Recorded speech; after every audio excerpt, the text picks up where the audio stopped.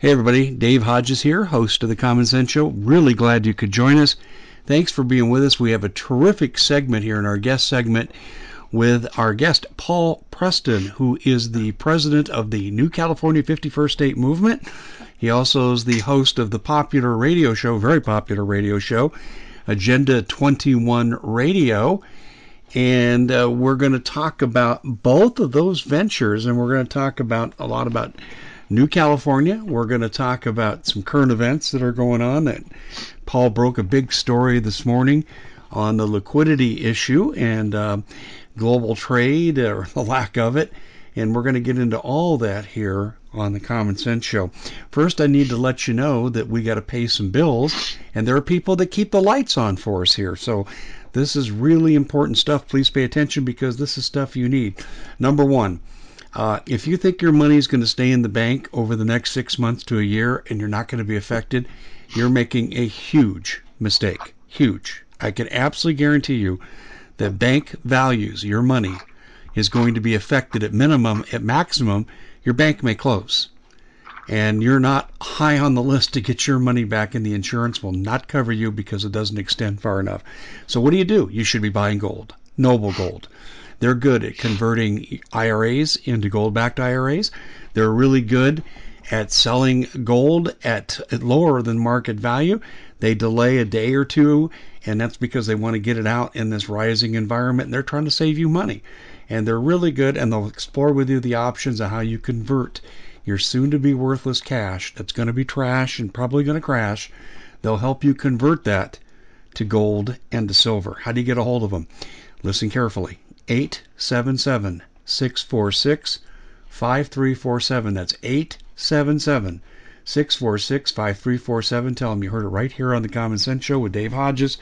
Also, too, ladies and gentlemen, we have had 2 successive record months in selling storable food. Why? Because America has finally awakened. You are your own first responder. That's right. The government ain't going to be there with their hand out saying, hey, we're here to save you. They're worried about themselves. They probably can't meet their own needs. So what you need to do is get stored up right now. Now, this is the best storable food in the business. I've tasted it. It's terrific. It's like restaurant quality. 25-year shelf life, no glyphosates, no GMOs.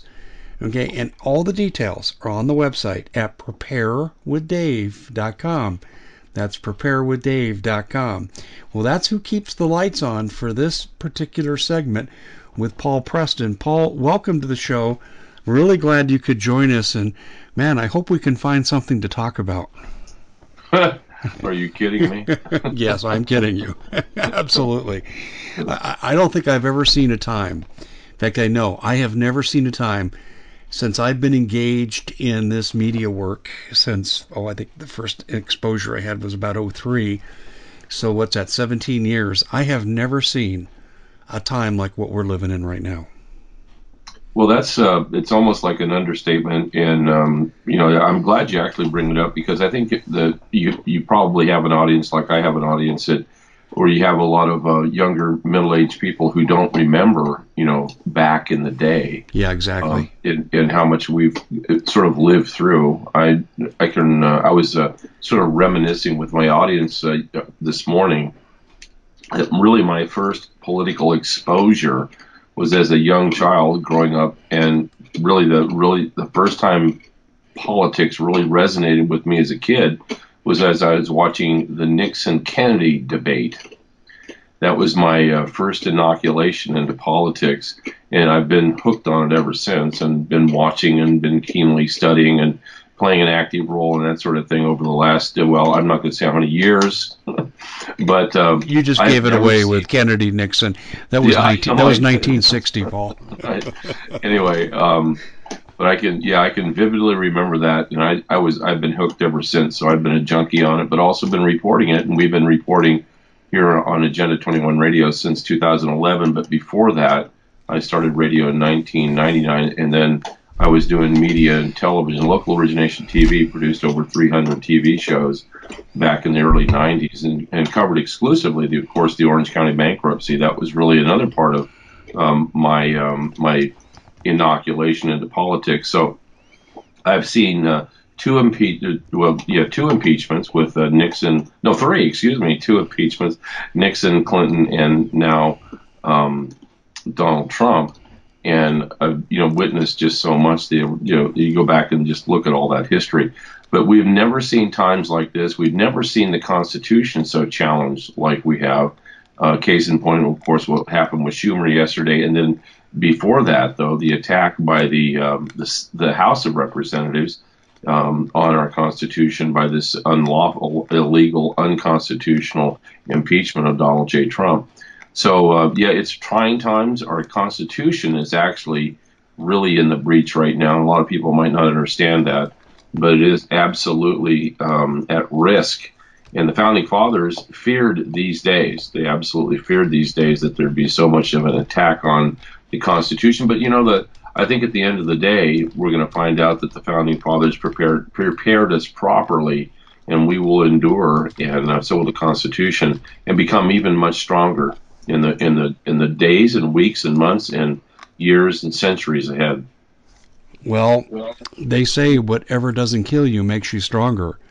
And I think you're right on the money with your assessment about making us stronger. But, Paul, there is the possibility that this country could be irrevocably broken, particularly if we let the Chuck Schumers, the Nancy Pelosi's, the Joe Bidens ever take over our government. Right. Absolutely. These are folks that really want to truly destroy our country. And, case in point is just Schumer. All of a sudden, he actually threatens and does something very dangerous. Those are the words of Chief Justice Roberts, not mine. And wait a minute, excuse me, but he threatened the justices, in other words, by the interpretation of what it was heard by Chief Justice Roberts. Now, that's a federal crime to stand on the grounds of the Supreme Court and threaten the judges or anybody within. Now, that's something that Schumer, of course, quickly reacted on. My point is that this violent vitriol that we're getting from the left, and clearly it's violence. What are they trying to tell us? They want violence in the street. They want to threaten and intimidate the judges on the Supreme Court. That is absolutely not what we want in America. But this act that he did yesterday is an act of a very desperate man, very desperate. And I think that is indicative of what's going on the left. They're desperate. They're going to do everything they possibly can to incite violence. I think we all need to be aware of that.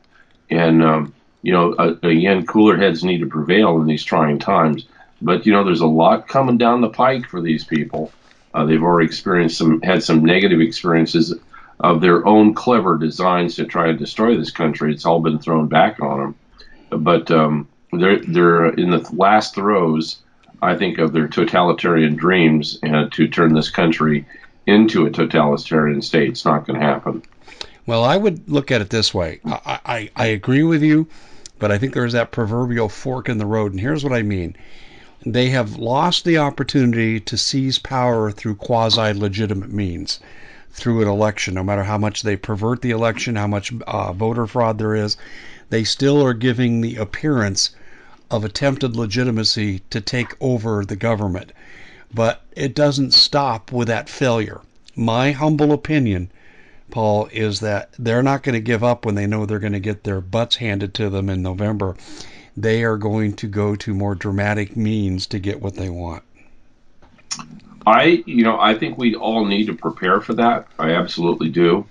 And I think that game is something that's not beyond, them doing. I think that as every day goes by, and as this president starts to become stronger and stronger and stronger, I think you're going to see an intervention by the president to put a stop to anything that might come up. And I think that day is coming very quickly. Wow. I do agree with you, totally. But let me ask you this. How can you stop what you're not able to predict? I think that I would disagree with about the prediction part of it. I think it's pretty much out on the table, and I want to say it's the good work of yourself and so many others like myself and Scott Adams and Tori and everybody on Red State Talk Radio and all around, Mike Adams, that have been, in the deep states, I guess you would say, in the deep states soul, melon, if you will. They don't like people like us because we've been telling the truth and we've been getting out the word and the information that the mainstream media is not necessarily doing. And I really I want to applaud Fox News for, after even months, sometimes years of reporting by people like you and I, they're finally reporting the truth. There seems to be somewhat of a delay, but as we get closer, I think, to this election and to circumstances that are really starting to cycle together, they're starting to actually report the truth that you and I and so many others have been reporting for years. I'll go back to the whole situation with the Ukraine. I found it astounding that all of a sudden all the information that we had been reporting on the Ukraine from 2012 to 2013 and 14 all of a sudden becomes front page news in the last year and a half. And I'm sitting there going, geez, where were you guys before? We were reporting all that and laying the groundwork. And that's what the alternative media has done, is we've laid that groundwork. And I think it's actually stuck now with most people. If you want to get real news, you're going to have to go to an alternative media site such as ours and listen to what we're talking about, because we're doing like real research. And we have like real people helping us out in various places and governmental organizations and all around the world, actually, to help us out find the information. And guess what? Shockingly, our information is true. It's true. And, this is the dilemma that the left has, is that they are living in an alternative universe where the media is being reported by the mainstream media. That's all they know. So this whole thing about what you and I report is foreign to them. They don't understand. How do you guys get the truth? And then, of course, they don't even understand how does it all work that we get our information out to people. And that stymies them on the left. And I think that this is it creates a reality distortion field, if you will, for them.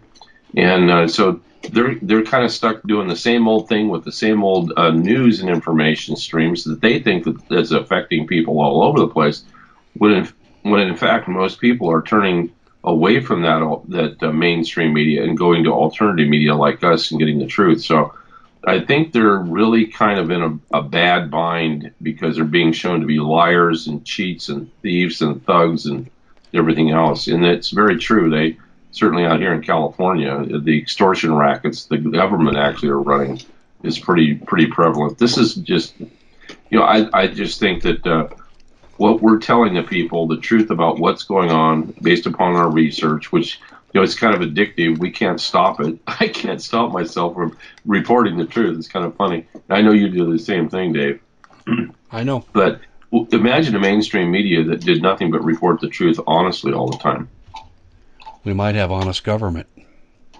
That's exactly right. We might have honest government of the people, for the people, and by the people, like the Constitution, Declaration of Independence, and the Bill of Rights state all the time. Well, here's my fear. I think there's 20% of the country that's awake.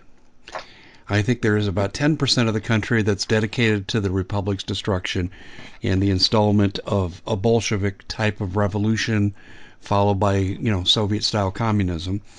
And in the middle is everybody else, to various degrees, who are ignorant and dumb as a box of rocks, and they get their news from CNN, but they don't even pay attention to that.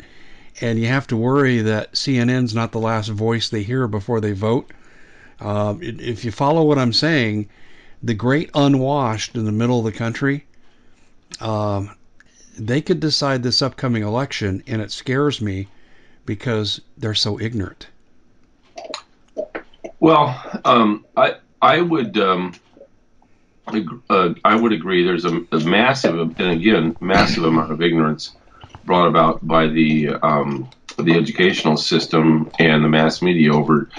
People have been over propagandized for a long time, and I think that what I've been finding, especially with the New California State Movement, we had just a spectacular show on Friday night. You were there I on was Friday there. night. And we rolled out the kids, and the kids, I call them the kids because, and they're in their 30s and 35, and they're not kids, of course. But the outstanding representation of individuals who came forward, the young ones that we've been worried about. Do they get it? Do they understand it? And we talk about this all the time in the New California State Movement. How can we articulate and get the information to the kids? And the kids need to be there. And I got to tell you, we had an outstanding representation of the youth movement within New California. I mean, we actually hit the sweet spot on a number of different things. We had 2 Stanford students who got up there and banged it out of the park. You had some really, I quote, cowboys who got up there, young men who from Petaluma High School who were just outstanding. And then so many other that were invited up on stage to talk. It was really impressive. I think, Dave, there's a lot more behind the scenes in terms of our own population, in terms of support. They're seeing President Trump step up, and they're seeing the president become stronger and stronger and stronger every day. Look at what this president has gone through. What he has gone through is heroic. It's epic. He just sat back. But again, what he has done is he has shown the whole world that if you tell the truth, and you can stand by the truth. Now, and that's just such a basic principle of humanity. And he has absolutely stood by the truth. He did nothing wrong in the Russiagate thing. He's done nothing wrong in the Ukraine. He's stood by the truth, and he's won.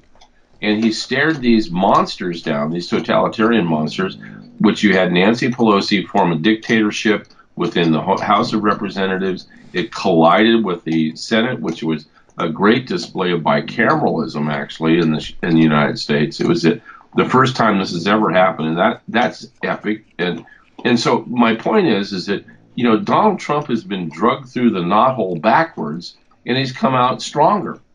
And I think people respect that, and I know the youngers really respect that.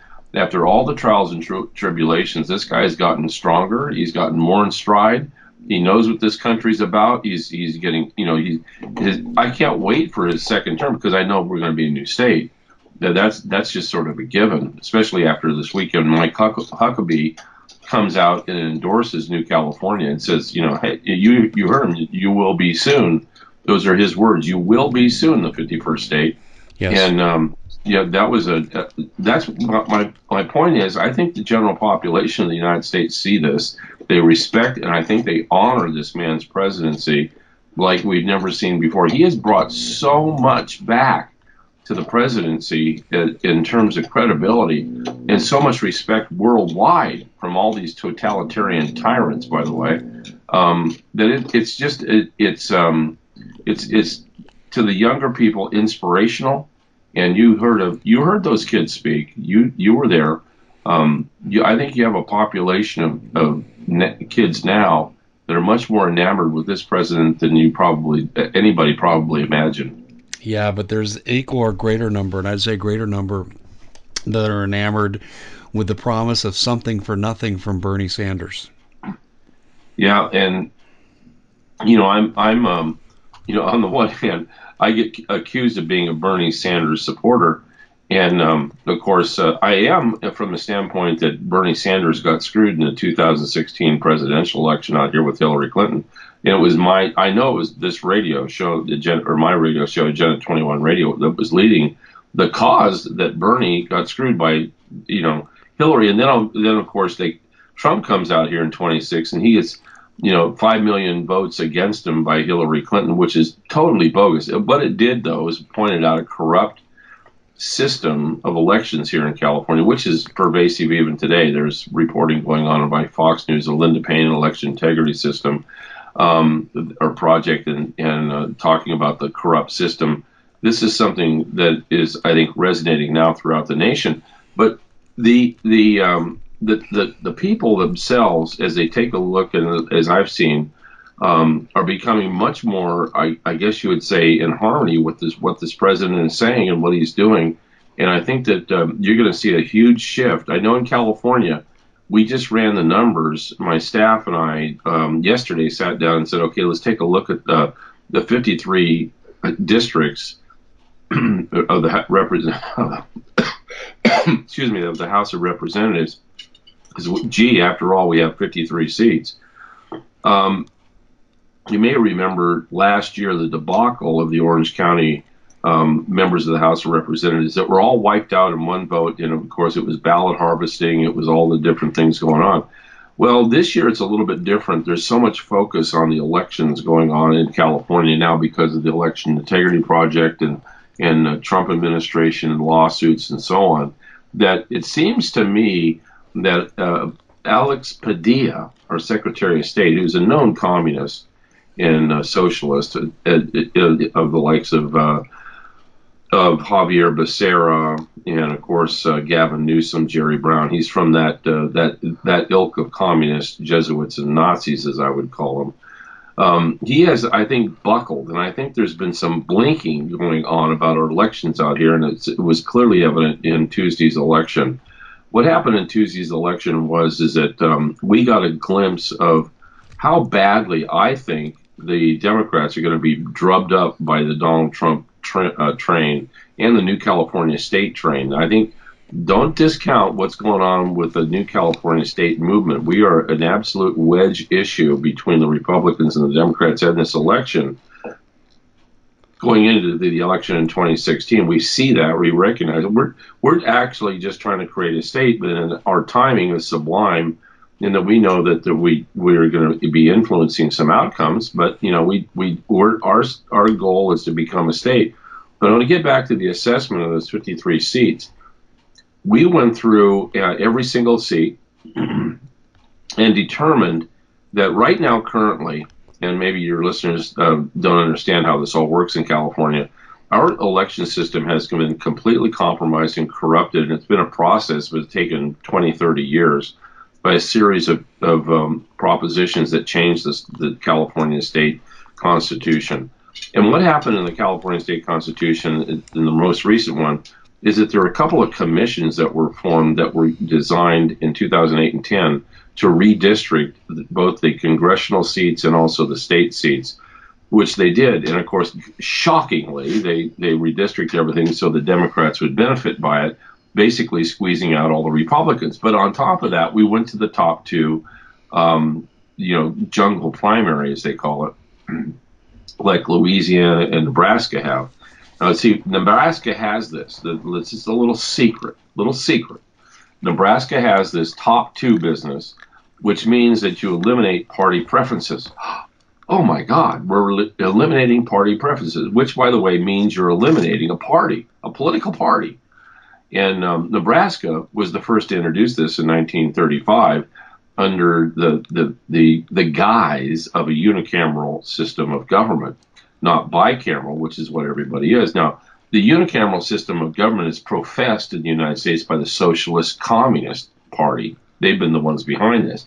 And these clearly were the ones that were behind the 1935-36 unicameral legislature process in Nebraska. They wanted to alleviate the expenses, they said, of having a bicameral system. Well, BS. That was the height of course, the Fabian socialist influence in America. And they influenced Nebraska, which was starving for cash, and they were going through the Dust Bowl. And as a result, they ended up agreeing to a unicameral system, eliminating the House of Representatives and the Senate combination. That would be a bicameral situation. All other 49 states have a bicameral legislature, meaning a Senate and a House of Representatives or Assembly. Now what they have, they're all called senators in one house. Well, if you look at that, that's really a dictatorship within the House, just like Nancy Pelosi that I alluded to earlier. When you talk about Nancy Pelosi in the House of Representatives, leading the charge for impeachment, well, she took a monoparty. In other words, the Democrats controlled the House of Representatives. When they controlled the House of Representatives, she abused the control of it by breaking through and ignoring all the different protocols and precedent that was set, which is legally binding, by the way, and drove an illegal, unconstitutional impeachment. So that's a dictatorship or democracy. What you have in Nebraska is a democracy, which is antithetical to anything else that we do with a bicameralism. So that started there. But also what started there was the top two. The top two process, which has been destroying the two-party system in California, actually started back then, but shockingly by the communist progressives. So now they want to change California into a unicameral system, which, by the way, when in 2010, they went to the top two, just patterned right after what happened in Nebraska. They brought that in and made that constitutional law a part of the Constitution of California. You can see how these people have been, messing around with our own Constitution. Oh, by the way, I'm sorry. California has changed its Constitution. Are you ready for this, ladies and gentlemen? Over 600 times since 1879. Is that all? Oh, they're not working hard enough. Hey, Paul, hold on just a second here. We're talking to Paul Preston, the president of the New California 51st State Movement. On the side, I call him the governor. He rejects that. But anyway, I need to let you know we're going to keep the lights on here at the show, and we have a couple sponsors that are going to make that happen. One is Noble Gold, and we talked about that earlier in the show. They can convert your soon-to-be worthless cash assets, or soon-to-be worthless cash assets, into something productive, gold. They can convert your IRA to Noble Gold IRA and protect it with the gold backing, the only currency that's held its value for 6,000 years. Give them a call, 877-646-5347. That's 877-646-5347. And our storable food is flying off the shelves. We're meeting demand. We're meeting the production quotas that we need. They have opened up new facilities. They've hired new staff to go 24/7, but we're being stretched to the hilt, so I wouldn't wait real long because there's going to come a time when demand and capacity and supply are not going to meet. So be wise. I think you see the danger coming. Don't put this off any longer. Go to preparewithdave.com. Take advantage of the nearly 40% off the 4 and 2 week packages. That's preparewithdave.com. We're back with Paul Preston, and we're talking about how the New California movement is going to change the face of politics in California. But, Paul, I need to let you know, I interviewed Chris Ann Hall, the constitutional attorney, the outstanding constitutional attorney, and I also interviewed Governor Huckabee at the convention, and I asked them both the same question. I said, do you see this having a generalizing effect that's happening here in California with the rest of the country? And effectively what they both said, and I'm going to paraphrase, but they both said pretty much it teaches people to take their destiny and put it in their own hands. Wow, that's very true. First of all, this New California State Movement is not for the faint of heart. No. And let me tell you, my heart is not fainted at all. I mean, it is not for the faint of heart. And we do get people who come into the movement and they're a little bit over their head in terms of the leadership. Some of them want to back out. In some cases, I don't let them back out. I force them back into the leadership, which all of a sudden they thrive in leadership. Some of them, for various reasons, want to get out and not be involved.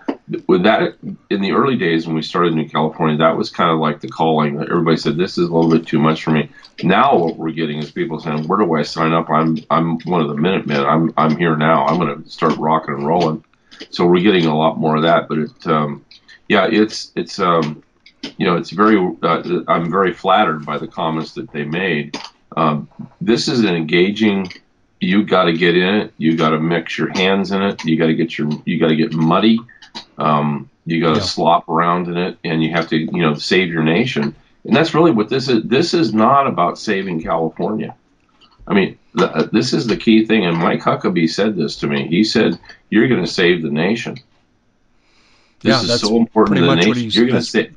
Pretty much what Governor said to me too during our interview, where I took him backstage and we had about 10 minutes together, and he said pretty much the same thing to me, as did Chris Ann Hall. They both see this exactly the same way, as do I. So here you got 3 great intellects. Okay, 2. But anyway, you've got 3 people saying the same thing.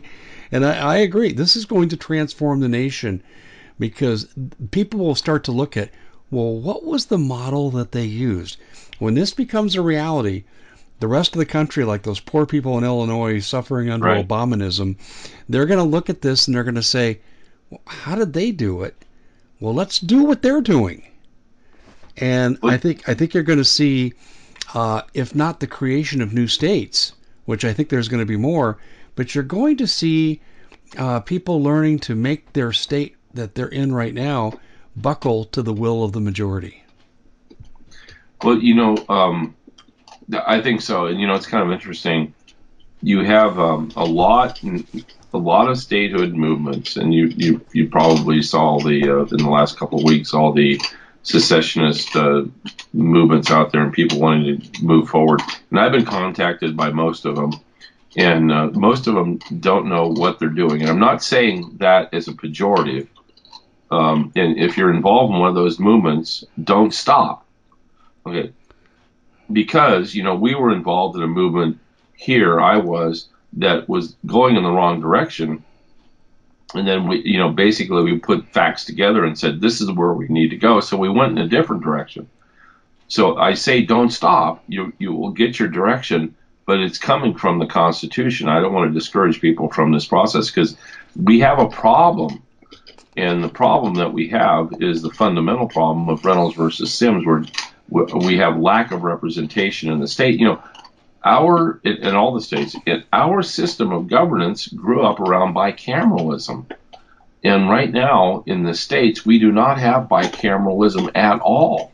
The notion of bicameralism is the fact that you have a Senate, and the Senate versus the House of Representatives are co-equal branches within the legislature. The co-equal branches, that doesn't mean one dominates the other. As you saw, the lobbying effects, the scurrilous comments by Schumer and by Nancy Pelosi attacking that, Mitch McConnell, that dynamic is supposed to be there, where they're two separate but equal branches. And what they're trying to do now, and what I think that what people need to understand is that existence of that does not happen any longer because of Reynolds versus Sims, the decision in which they made the state senators basically nothing more than members of their own state houses.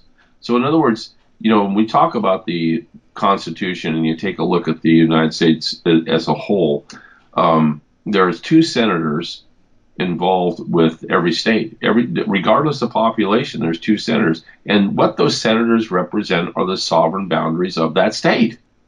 And they represent plants, they represent water, they represent oil, they represent mineral resources, they represent the people, they represent the law, such as through your district attorneys. Your sheriffs represent, of course, the whole law enforcement. But my point is, a senator, and there's two senators for every state, represents a sovereign boundary. This is the big federal model that we're talking about: 50 states, sovereign states, all within the United States of America. But if you take a look at the state, the state follows what's known as the little federal model. In a little federal model, rather than they have substates. Those substates are known as counties. And counties are the fundamental brick and mortar of this nation. All counties. They're the fundamental governance system that bleeds into and leads into the federal government system.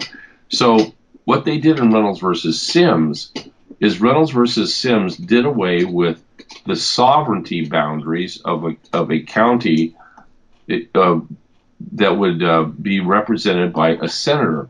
So in other words, in the little federal model, just like the big federal model, counties had a senator or senators assigned to them. Reynolds versus Sims says, oh no, we can't do that. What we want to do in the state anyway is we want those senators to represent people and populations. So now what you have is you have states like California that have 58 counties. And theoretically, they should have 58 senators. Well, back in 1879, they kept the same number of senators that started out with counties, which was 40. and then they kept the same number of members of the assembly, which was 80. So the assembly was was set up on population proportion, and of course senators were assigned to the 40 counties. As we grew, they never grew that number of representatives. So along comes the Reynolds versus Sims decision, and when that happened, what you had was a situation where you had the senators being stripped of their sovereignty over the counties that they were represented. And so what happened was that they were assigned to population basis. So when you take a look at California today, it's highly urbanized in Los Angeles, San Francisco, and Sacramento. And the rest of California, which is rural, is, of course, not urbanized. The problem is this: in the highly urbanized areas of the 40 senators, you have 33 senators. And the 85% of the rest of California, which is rural, is only represented by 7 senators. I mean, everybody, as soon as they understand that, they look at it and go, no wonder we don't have representation out in the rural parts of California. And it's the same way, like if you take a look at Illinois, where's all the representatives and where do all the resources go but to Chicago? In California, where's all the resources go? All the resources go to L.A., San Francisco, and I mean, we're talking about natural resources, every resources, because the legislature is clearly slanted toward urbanized areas, not out to the rural. In other words, they broke the model of being able to represent their areas by Reynolds versus Sims saying you have to represent populations, not just area. So this has been something that's got to be corrected. That's what we do in New California. How much awareness does the president have of this? My understanding, he's got substantial awareness. We've been sending him letters, and I guess just put it this way. I think that Mike Huckabee came out here on the blessings of President Trump. We've been sending a lot of correspondence to the president because we need his help to become New California. And I was talking on an earlier radio show that when you take a look at what we've done with our process to get the attention of the president, we have basically, we declared independence on January 15, 2018.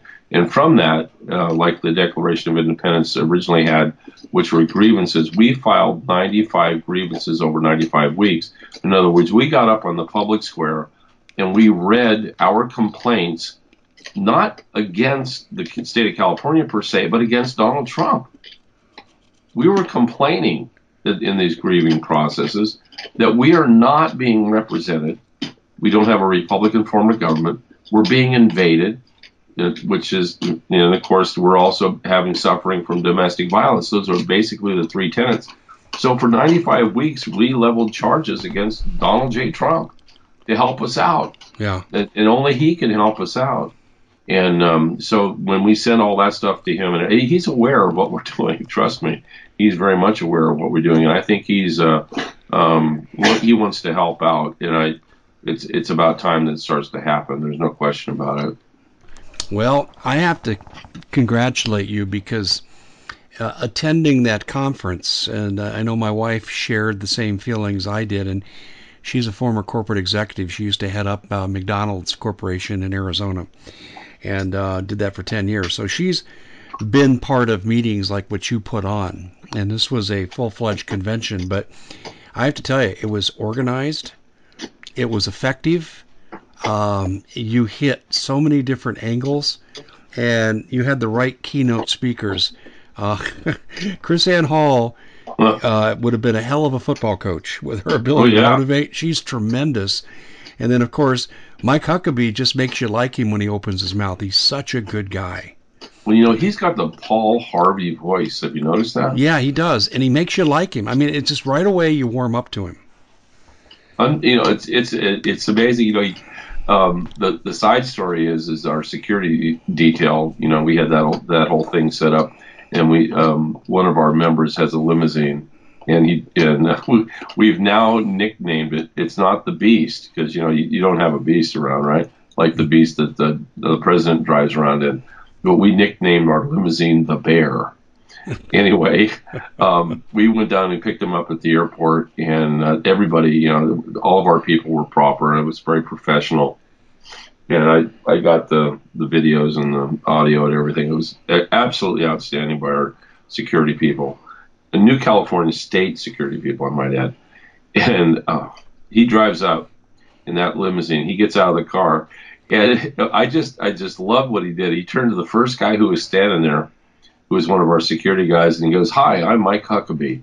And he puts out his hands like the classic politician, but you're just drawn in to his voice and the way he looks at you. He looks at you straight in the eye, and he finally made his way up to me, and it was a great conversation. And along the way, he got about another 10 votes before he ever got to me.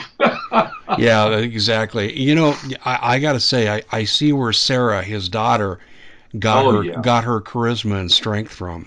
That was after spending some time with the governor, it was really clear.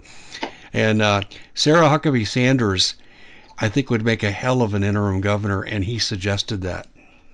Well, I suggested that he be the interim governor. You Exactly. Probably, yep. If you recall, when I was introducing him, I put him right on the spot. I mean, there was absolutely no quarter for him. He was standing out there ready to come up on the stage, and I just said, "Well, we have somebody right now we could probably consider to be the new as a new interim governor."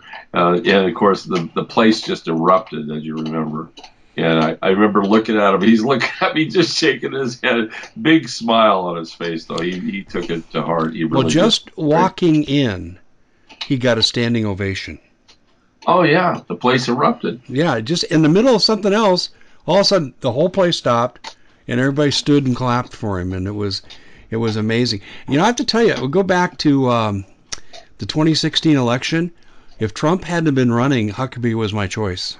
Yeah, no, he, there was a lot of reasoning to bringing in Mike Huckabee that went behind our thinking. And a little bit of history in the Fifth Constitutional Convention, it was really evident, and my people and we all talked to that. As our process moves forward, we're going to have somebody who's been a governor, somebody who's familiar with the details of being of good governance and so on. And so we looked around and we considered Mike Huckabee, but there were some other things that were extraneous to Mike Huckabee. And then Rick Perry stepped up, and he became our first choice primarily because, listen to this, he had done such a fantastic job in negotiating the natural gas contracts with the Ukraine. Here we are right in the middle of the Ukraine thing with all this stuff, and we're looking at it. And remember, he wanted to step out. He was stepping down. By the way, nothing to do with Ukraine at all. He had predetermined he was going to step down. He's the longest sitting cabinet member to this day with Donald Trump. And he did what he needed to do, which was the gas contracts and everything. He did a fantastic job and really set us up in the United States. So looking at that and looking at the fact that he could be perhaps a potential governor based upon our natural resources here in California, we wanted to make sure that we had somebody that was knowledgeable, understood the needs and demands of a new California, because we're incredibly rich in resources, and I'm sure you're aware. And we want to make sure those resources are properly handled. So we looked at it and said, well, he's just now stepping out of the energy czar position. Let's get him in as new California. So we made an offer to have him become the new governor.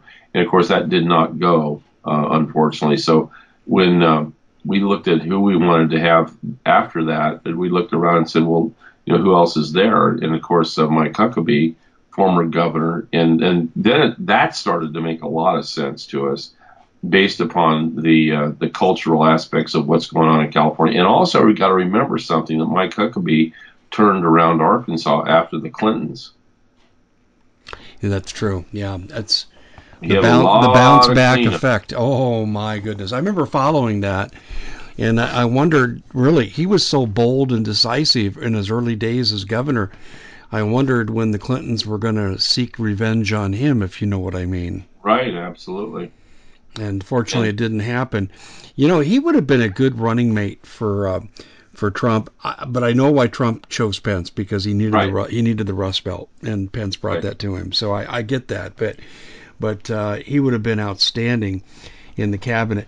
I actually asked him. I said, "Are you thinking about 2024?" And he says, "No." He thinks he's pretty much done his thing in politics. So when we look ahead, I'm just wondering who replaces Trump, because we're still in danger. When Trump leaves office, the country is still in danger. Yeah, and I know that there's those out there, and we happen to be of that ilk that we take a look at Nikki Haley.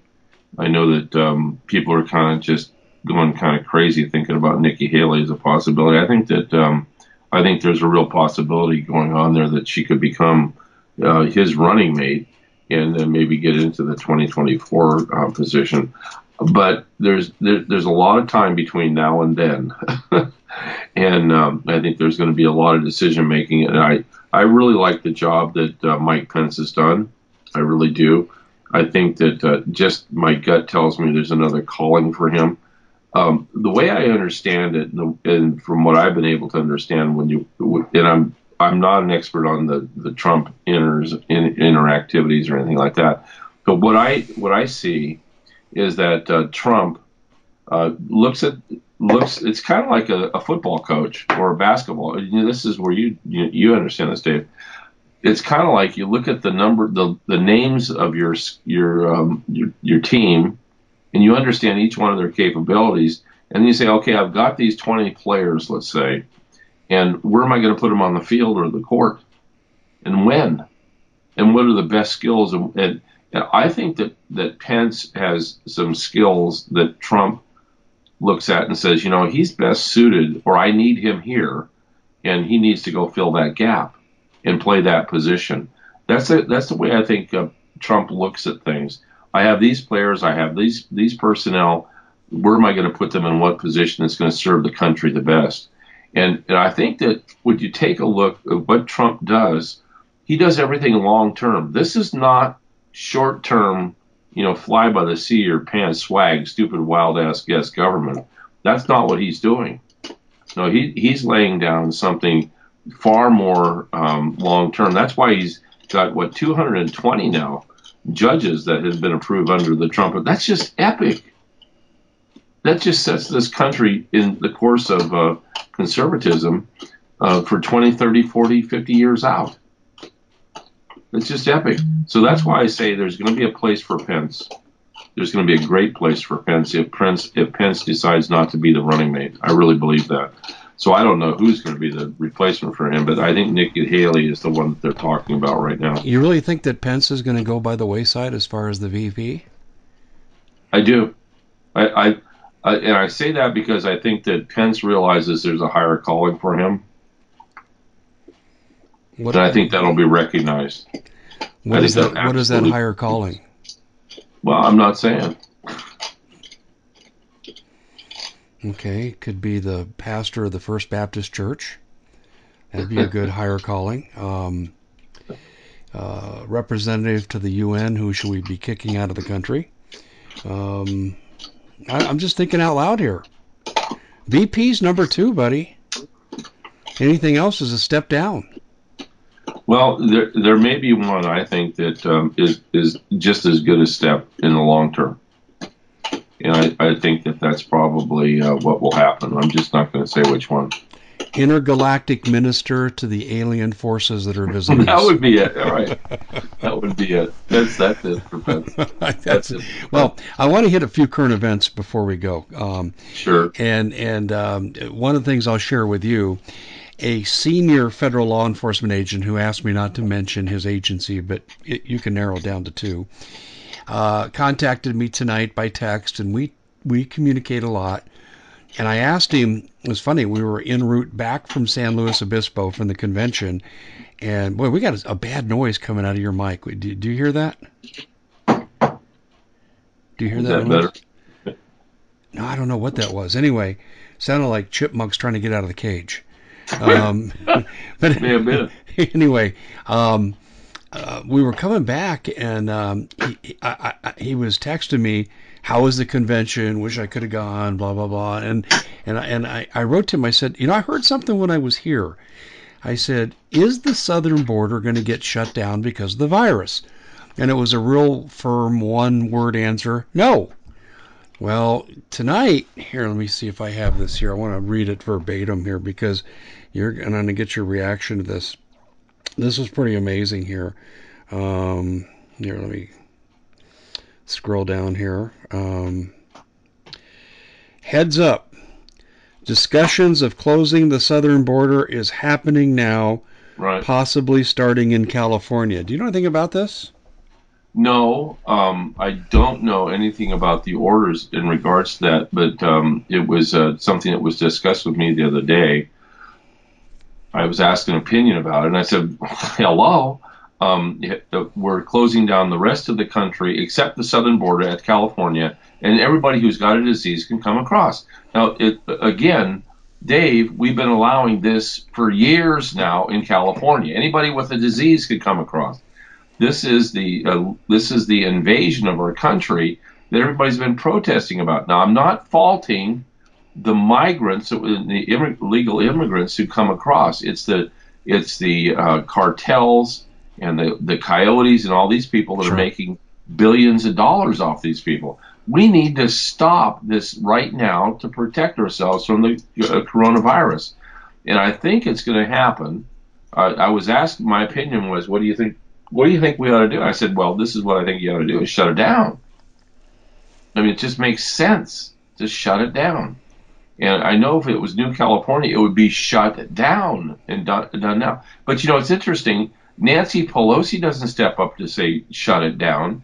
You don't see Gavin Newsom running around down there at the border say shut it down, protect people from the coronavirus coming in through the southern border. That's okay to them. I mean, it is so outrageous what these folks are doing. So, I would expect that they would be shutting it down. That's just, what I would think. I'm sorry, I'm losing it a little bit when I think about these kind of stupid things. No, I listen. It's just common sense. You don't even need to go beyond that. Listen, you have not heard one statement from Newsom's office about shutting down the border or working with ICE to shut down the border so that we can prevent the coronavirus coming across. Yeah, exactly. The only place you've been hearing that, Dave, is from the President of the United States to protect the ports. But he's a racist. Because he has federal authority. He's a racist. Right. That's racism. Hey, if you want to stop the coronavirus, it's racism. It's racism. Oh, there was a deal. Gosh, what was it? State College of New York, something like this, and they had a Chinese activist group called Asian something, and I apologize to the organization. I don't mean to show you disrespect because I can't recall your name off the top of my head, but I did a report on this, and this group of frat students, they did a commercial to advertise a party they were having on Instagram. And on it, they had a row of Corona bottles of the beer. And they said, we're not letting no Corona stop our party. Okay, now, to me, that's like a Saturday Night Live skit. It's kind of funny. But this group didn't think it was funny. They actually went to the administration of the college and demanded these students were disciplined for racism. Yeah, we've the race cards. What's kind of interesting, there are 52 cards in a deck. I think we're probably down to the last one or two race cards left in the deck. Yeah, exactly. I think we're everybody's so over the top, tired of being called racist. I picked a pimple on my forehead. I'm a racist. I know. I hear you. I see racism in the wallpaper. It's just ridiculous what's going on here. I flicked my light switch the other day, and the light went on and said racist. Yeah, well, the light was white, so it had to be racist. Oh, no. That's right. Of course, I don't know what it would be a black light. No black light. Yeah, it's just crazy. I mean, and it's funny, I interviewed a gentleman who owns a Mexican restaurant, and he's Oh, making no. national headlines. Oh yeah, I went down to Tucson to see him yesterday, and I got to tell this very quickly because we're almost out of time. But his name's Jorge Rivas, and his wife's name is Betty. Jorge's from El Salvador. He's been here 25 years, and he's got a very successful restaurant, and he's a Trump supporter. He and his wife went to the Trump meeting in Phoenix, the rally, and people are sending them death threats. So what happened to his business? It's increased about 20-fold. Yeah.